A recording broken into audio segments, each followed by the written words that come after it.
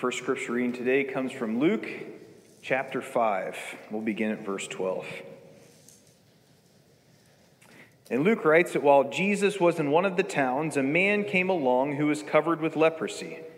And when he saw Jesus, he fell with his face to the ground and begged him, "Lord, if you are willing, you can make me clean."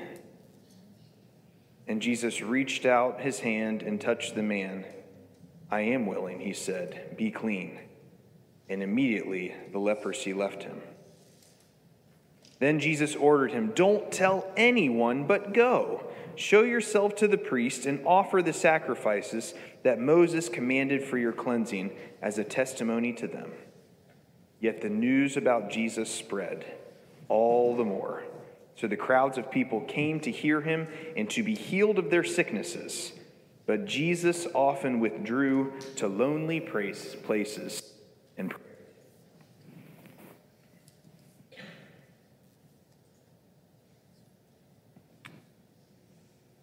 So this is one of those stories that demonstrates just how far God is willing to go to reach us, to connect with us, to know us, to be with us.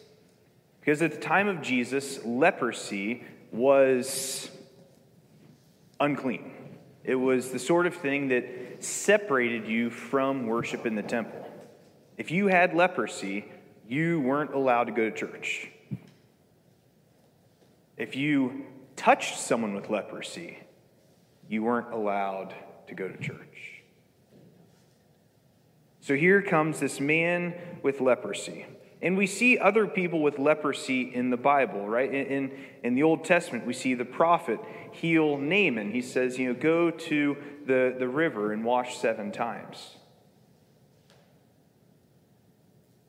But Jesus heals leprosy with a touch. Jesus, in healing this man, rendered himself ritually unclean and unfit for the temple.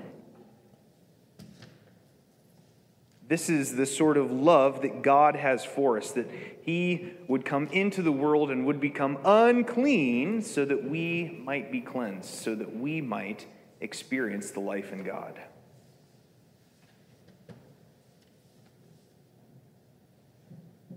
And this is good. We don't serve a God who sits on high and expects us to climb broken glass covered ladders to try to work our way up to his feet. But instead, we have a God who comes down into the muck and mire and embraces uncleanness so that we might be cleansed.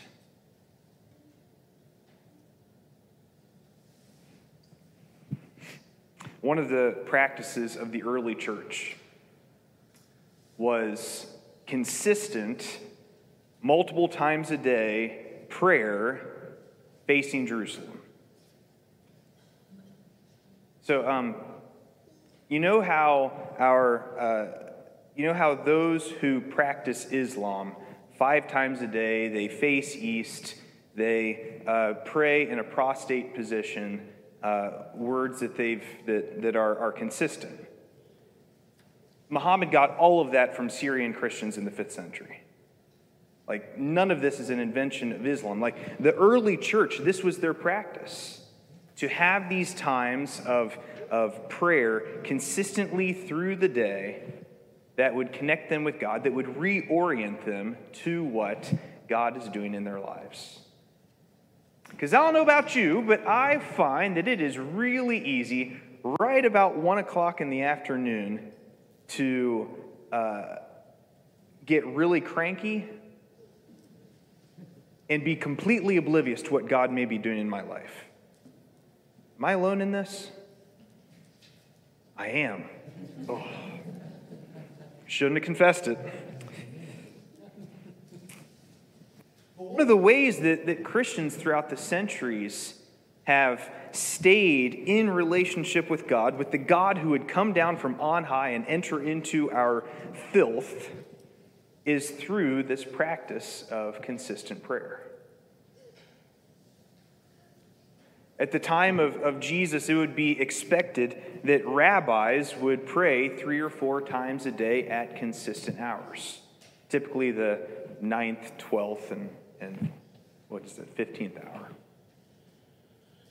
And we have to expect that Jesus likely did the same thing. And here in Luke chapter 6, I think we see something interesting in the way that Jesus did it. Because after healing the man with leprosy, Luke tells us that Jesus often withdrew to lonely places and prayed. In this world where we have this constant humming and buzzing and distraction all around us, we have to purposefully find lonely places to pray, quiet places to pray, places without distraction, because distraction is everywhere. But if we want to follow the example of Jesus, if we want to experience the sort of life that is completely just bathed in the knowledge and the presence of God, this is a practice that we should embrace. Learning how to find just 10 minutes a day where we find a lonely place and we stop and we listen, and we pray to God. So we are going to run an experiment the next 3 weeks. Is everyone excited for an experiment? Yeah, experiments. Woo! That's what I'm talking about. All right. This experiment we will run for the next 3 weeks. After the language of Luke, we are calling the daily withdrawal. Not withdrawal, which would be like, being, cranky because you haven't had coffee in 3 days, but withdraw, this idea of getting out of our normal routines, out of our normal patterns, and finding for just 10 minutes a day a lonely, quiet, non-distracted place to reset and reorient our lives to be aware of God's presence. So there's going to be a QR code on the screen. I need you all to pull out your phones. You're going to get your camera app going. And then if you put that on the QR code, you may have to zoom in. You will have the opportunity to add daily withdrawal to your calendar.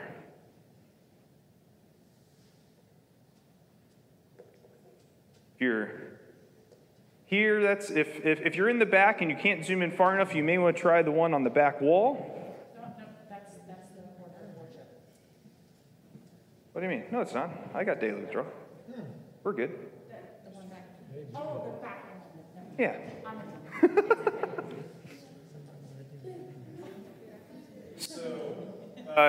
It is in here at 7 a.m. to 7:10 a.m. I'm going to suggest that you change it. Because I don't know about you, but if I am awake at 7 o'clock, I have not yet forgotten that God is present and God is with me.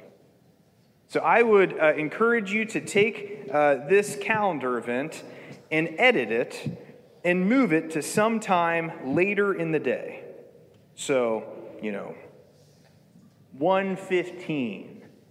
2:45, about that time that you start to feel the crankies rolling in. And then set that and make it a daily repeating event through Easter. So we are going to be running this experiment for the next 3 weeks. And if it goes well, you can continue doing it forever. But my sense is that if we just add this 10-minute period each day where we intentionally get away from what we're doing, get out of the flight plan that we're on, step away, find a moment of seclusion, pray, and in here there's there's a link. I should have said that. I should have remembered to say that earlier. So there's a link here, gctrinity.org daily withdrawal. If you click the link, it'll take you to a liturgy that you can use for this 10-minute time. Now, what this is and what this is not. So the daily withdrawal is not what you may have formerly thought of as like quiet time or daily prayer time or your daily devotional time.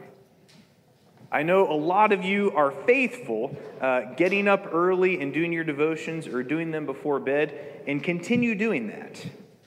But this is designed to intentionally bring us back to the awareness of the presence of God in our lives sometime in the middle of our day.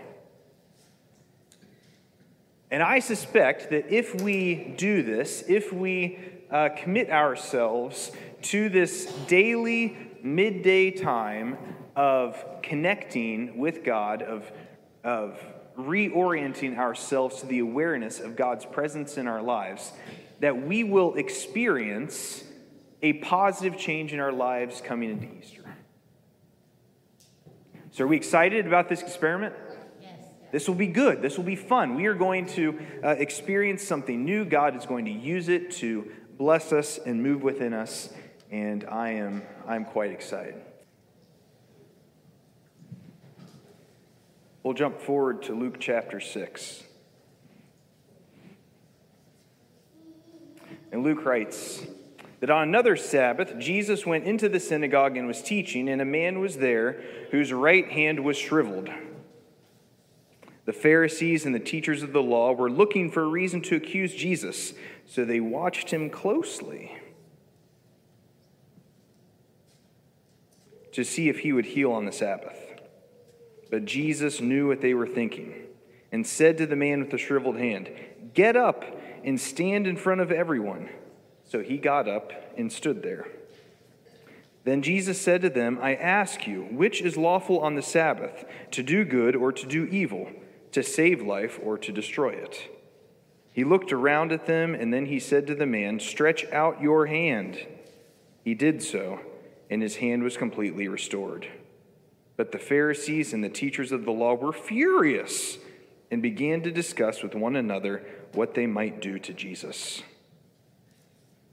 One of those days, Jesus went out to a mountainside to pray, and he spent the night praying to God. And when morning came, he called his disciples to him and chose 12 of them, whom he also designated apostles: Simon, who he named Peter, his brother Andrew, James, John, Philip, Bartholomew, Matthew, Thomas, James, son of Alphaeus, Simon the Zealot, Judas, son of James, and Judas Iscariot, who became a traitor.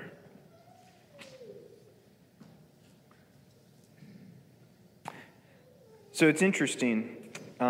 This is one of those passages that, living in the United States in the 21st century, we miss some of the context of what's going on.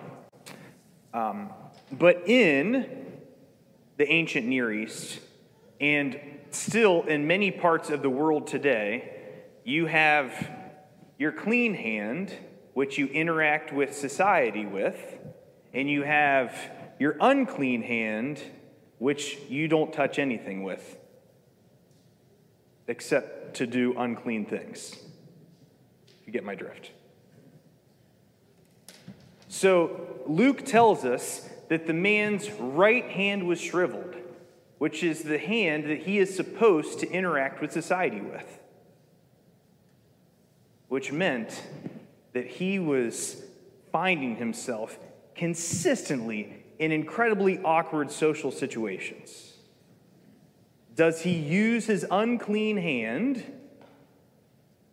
or does he go without? It would be incredibly offensive to eat in front of someone with your unclean hand. But what choice did he have? He can't use his clean hand. It would be incredibly offensive to pass something to someone with your unclean hand, but what choice does he have? So here we see Jesus on the Sabbath, and as we know, the Sabbath is important to Jesus. The Sabbath is important to God. The Sabbath is not something that we just disregard. And the religious leaders think they have Jesus in a trap. What's he going to do to this guy? Absolutely change his life? Give him the opportunity to interact in society in a way that isn't incredibly shameful? Or keep the Sabbath? What is Jesus going to do? He's already touched the leper. He's already shown that he is willing to take on ritual shame and filth and disgust. Will he also break the Sabbath in order to bring healing to this man? And he does. Once again, we see the lengths that God is willing to go to bring healing and wholeness to our lives. And then Jesus goes by himself to the mountain to pray.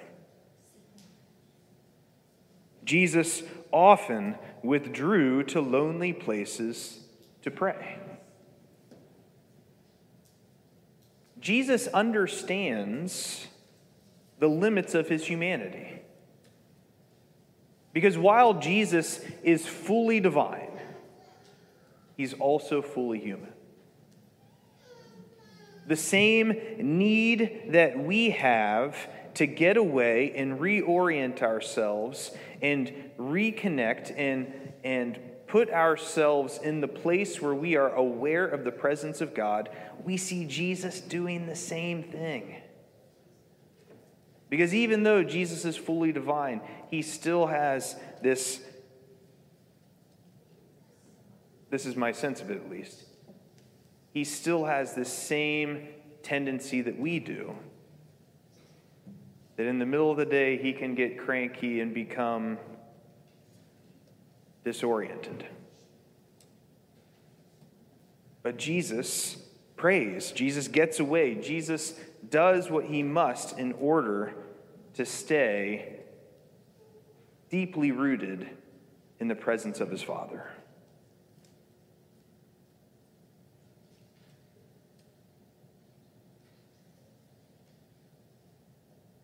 So, a bit of Bible trivia here. According to the creation narrative that begins at Genesis 1:1 and ends in Genesis 2:3, how many days does it take for God to create the world? 6 days. Everyone, I'm impressed. You all said 6. No one said 7.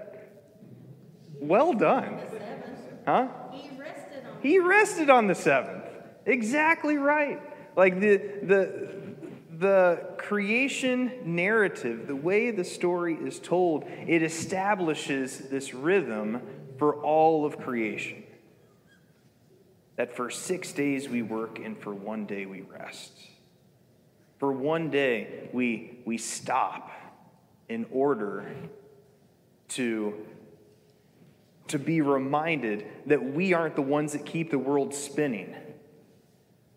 In order to be reminded that God is on his throne and that God provides for us, it's not something that we create on our own.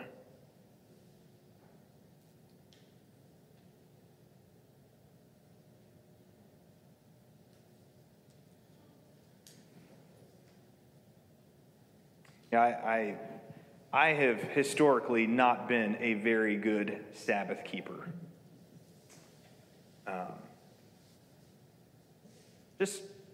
Just don't like it. I don't like stopping. You know what I mean? You know, like when you do work that you enjoy, it's hard to stop working.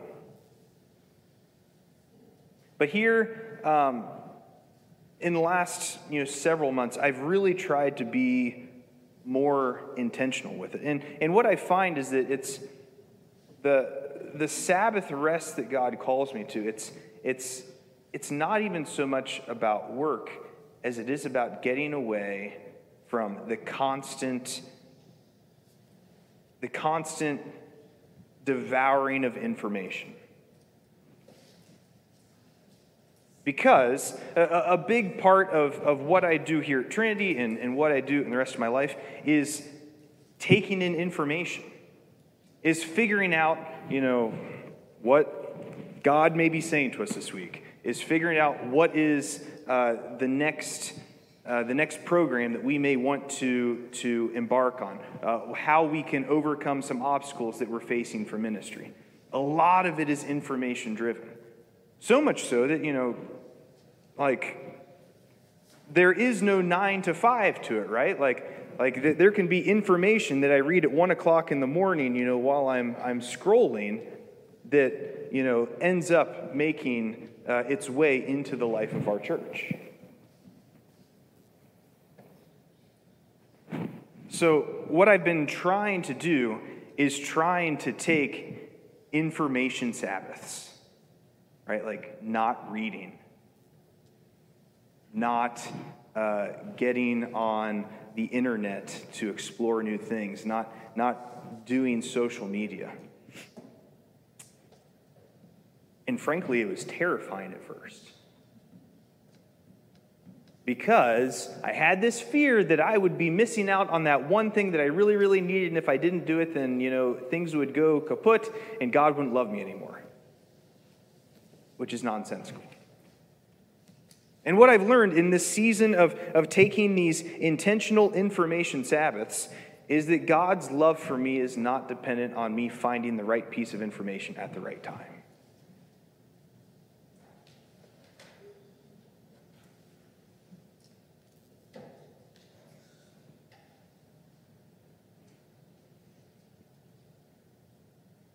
Sabbathing is important.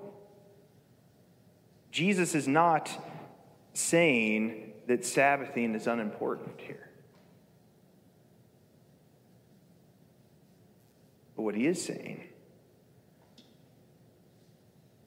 is that God's love for us, God's desire to bring us wholeness, God's desire to save us, God's desire to heal us, knows no limits.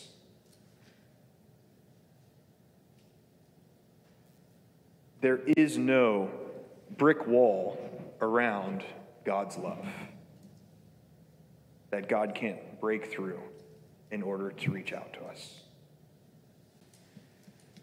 Skipping forward to chapter 9, Luke writes that when the apostles returned, they reported to Jesus what they had done. Then he took them with them, and they withdrew by themselves to a town called Bethsaida.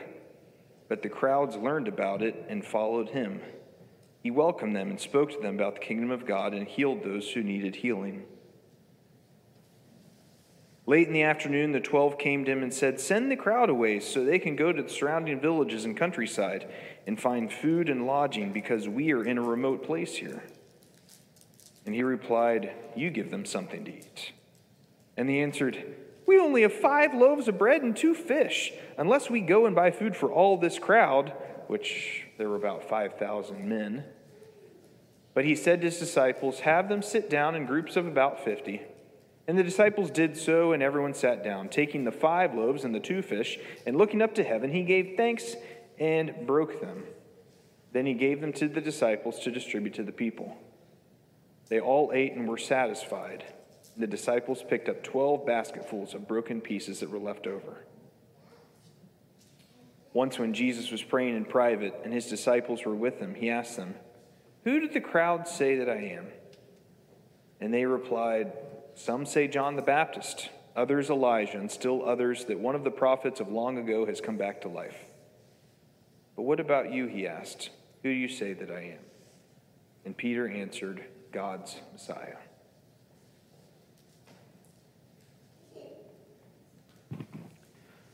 Once again, we see Jesus' ministry being empowered by his life of prayer. We see it's in one of these times where he has withdrawn, where he has gotten away, where he's found seclusion, where he has reconnected in the most intimate way with the Father that leads into the time of feeding the multitudes. And then he goes and he prays once again, quietly, by himself. And then asks the disciples, "Who do you say that I am?" And the correct answer is the Messiah, the Christ. The one who God has sent into the world to bring healing and reconciliation. The one who we can put our trust in wholly.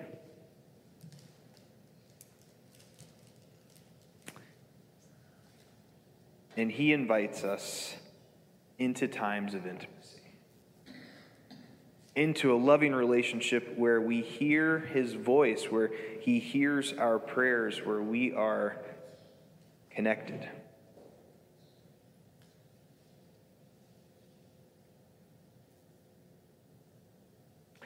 And honestly, it may not feel great the first time. As you do this time of daily withdrawal, part of it is sitting in silence, which is downright painful if you haven't done it before. We are so used to buzzing and humming and just constant flashing lights and distractions, that to find a quiet corner and sit silently for any period of time feels so incredibly foreign. It's not what we're used to. It's not what our lives have become. But if we commit to this practice, if we find ourselves doing it, if we find ourselves finding a quiet place to sit and quietly listen for God, we will experience a new kind of spiritual maturity that we haven't before.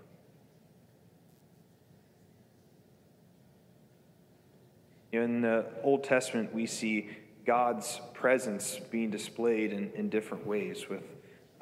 We see God in fire, the burning bush that is not consumed. We see God come in storms like on Mount Sinai. But we also see God come in the sound of silence, as with the prophet Elijah. What some of our older translations called the still small voice of God, the whisper after the tempest. In this world that we live in, that there is constantly noise, that there's constantly distraction, that there's constantly squirrels. Finding times to block it all out, to sit in silence in the presence of God it's downright countercultural. It's not the way that the world teaches us to operate, but it is the way God teaches us to operate. It is the way that God desires to connect with us, even more so here in the 21st century. So my prayer is that here, over these next 3 weeks leading into Easter, we figure out how to do it. And I'm not going to lie, it's going to be hard. I don't know about you, but there are 3 boys under 6 years old in my house. There is a 90 decibel hum all the time. It never ends. Ever. It's going to be hard to find a silent spot for 10 minutes. But the effort's worth it. Sitting them in front of the electronic babysitter for 10 minutes and sitting out in my car is going to be worth it.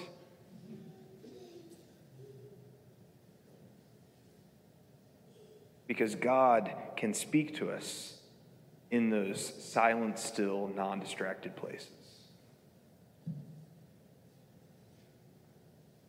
God can speak new life into us. God can heal us. God can transform us and work within us. And I'm excited for what this season holds for us. I think if we commit to this for the next 3 weeks, if we take advantage of this opportunity that God has called us into these times of daily withdrawal, that I think we will, by the end of it, be seeing God working in a way that he hasn't before. And that's exciting. Let's pray.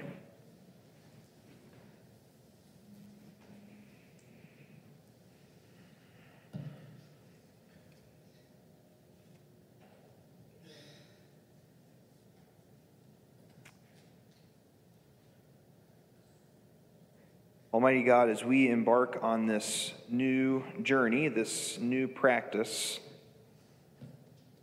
Lord, we pray that you would meet us there. That as we embrace this midday time of getting away, of cutting away the distractions, of being present with you, of reorienting ourselves to your presence in our lives, Lord, that it will make a huge difference.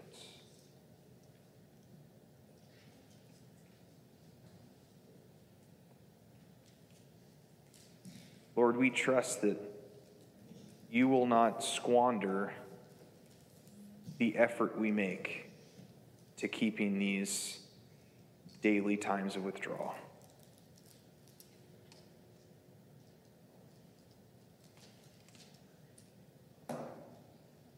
Lord, may we experience the same excitement as the man who was healed. That as we become more and more aware of your presence in our lives, that we would be unable to keep it to ourselves.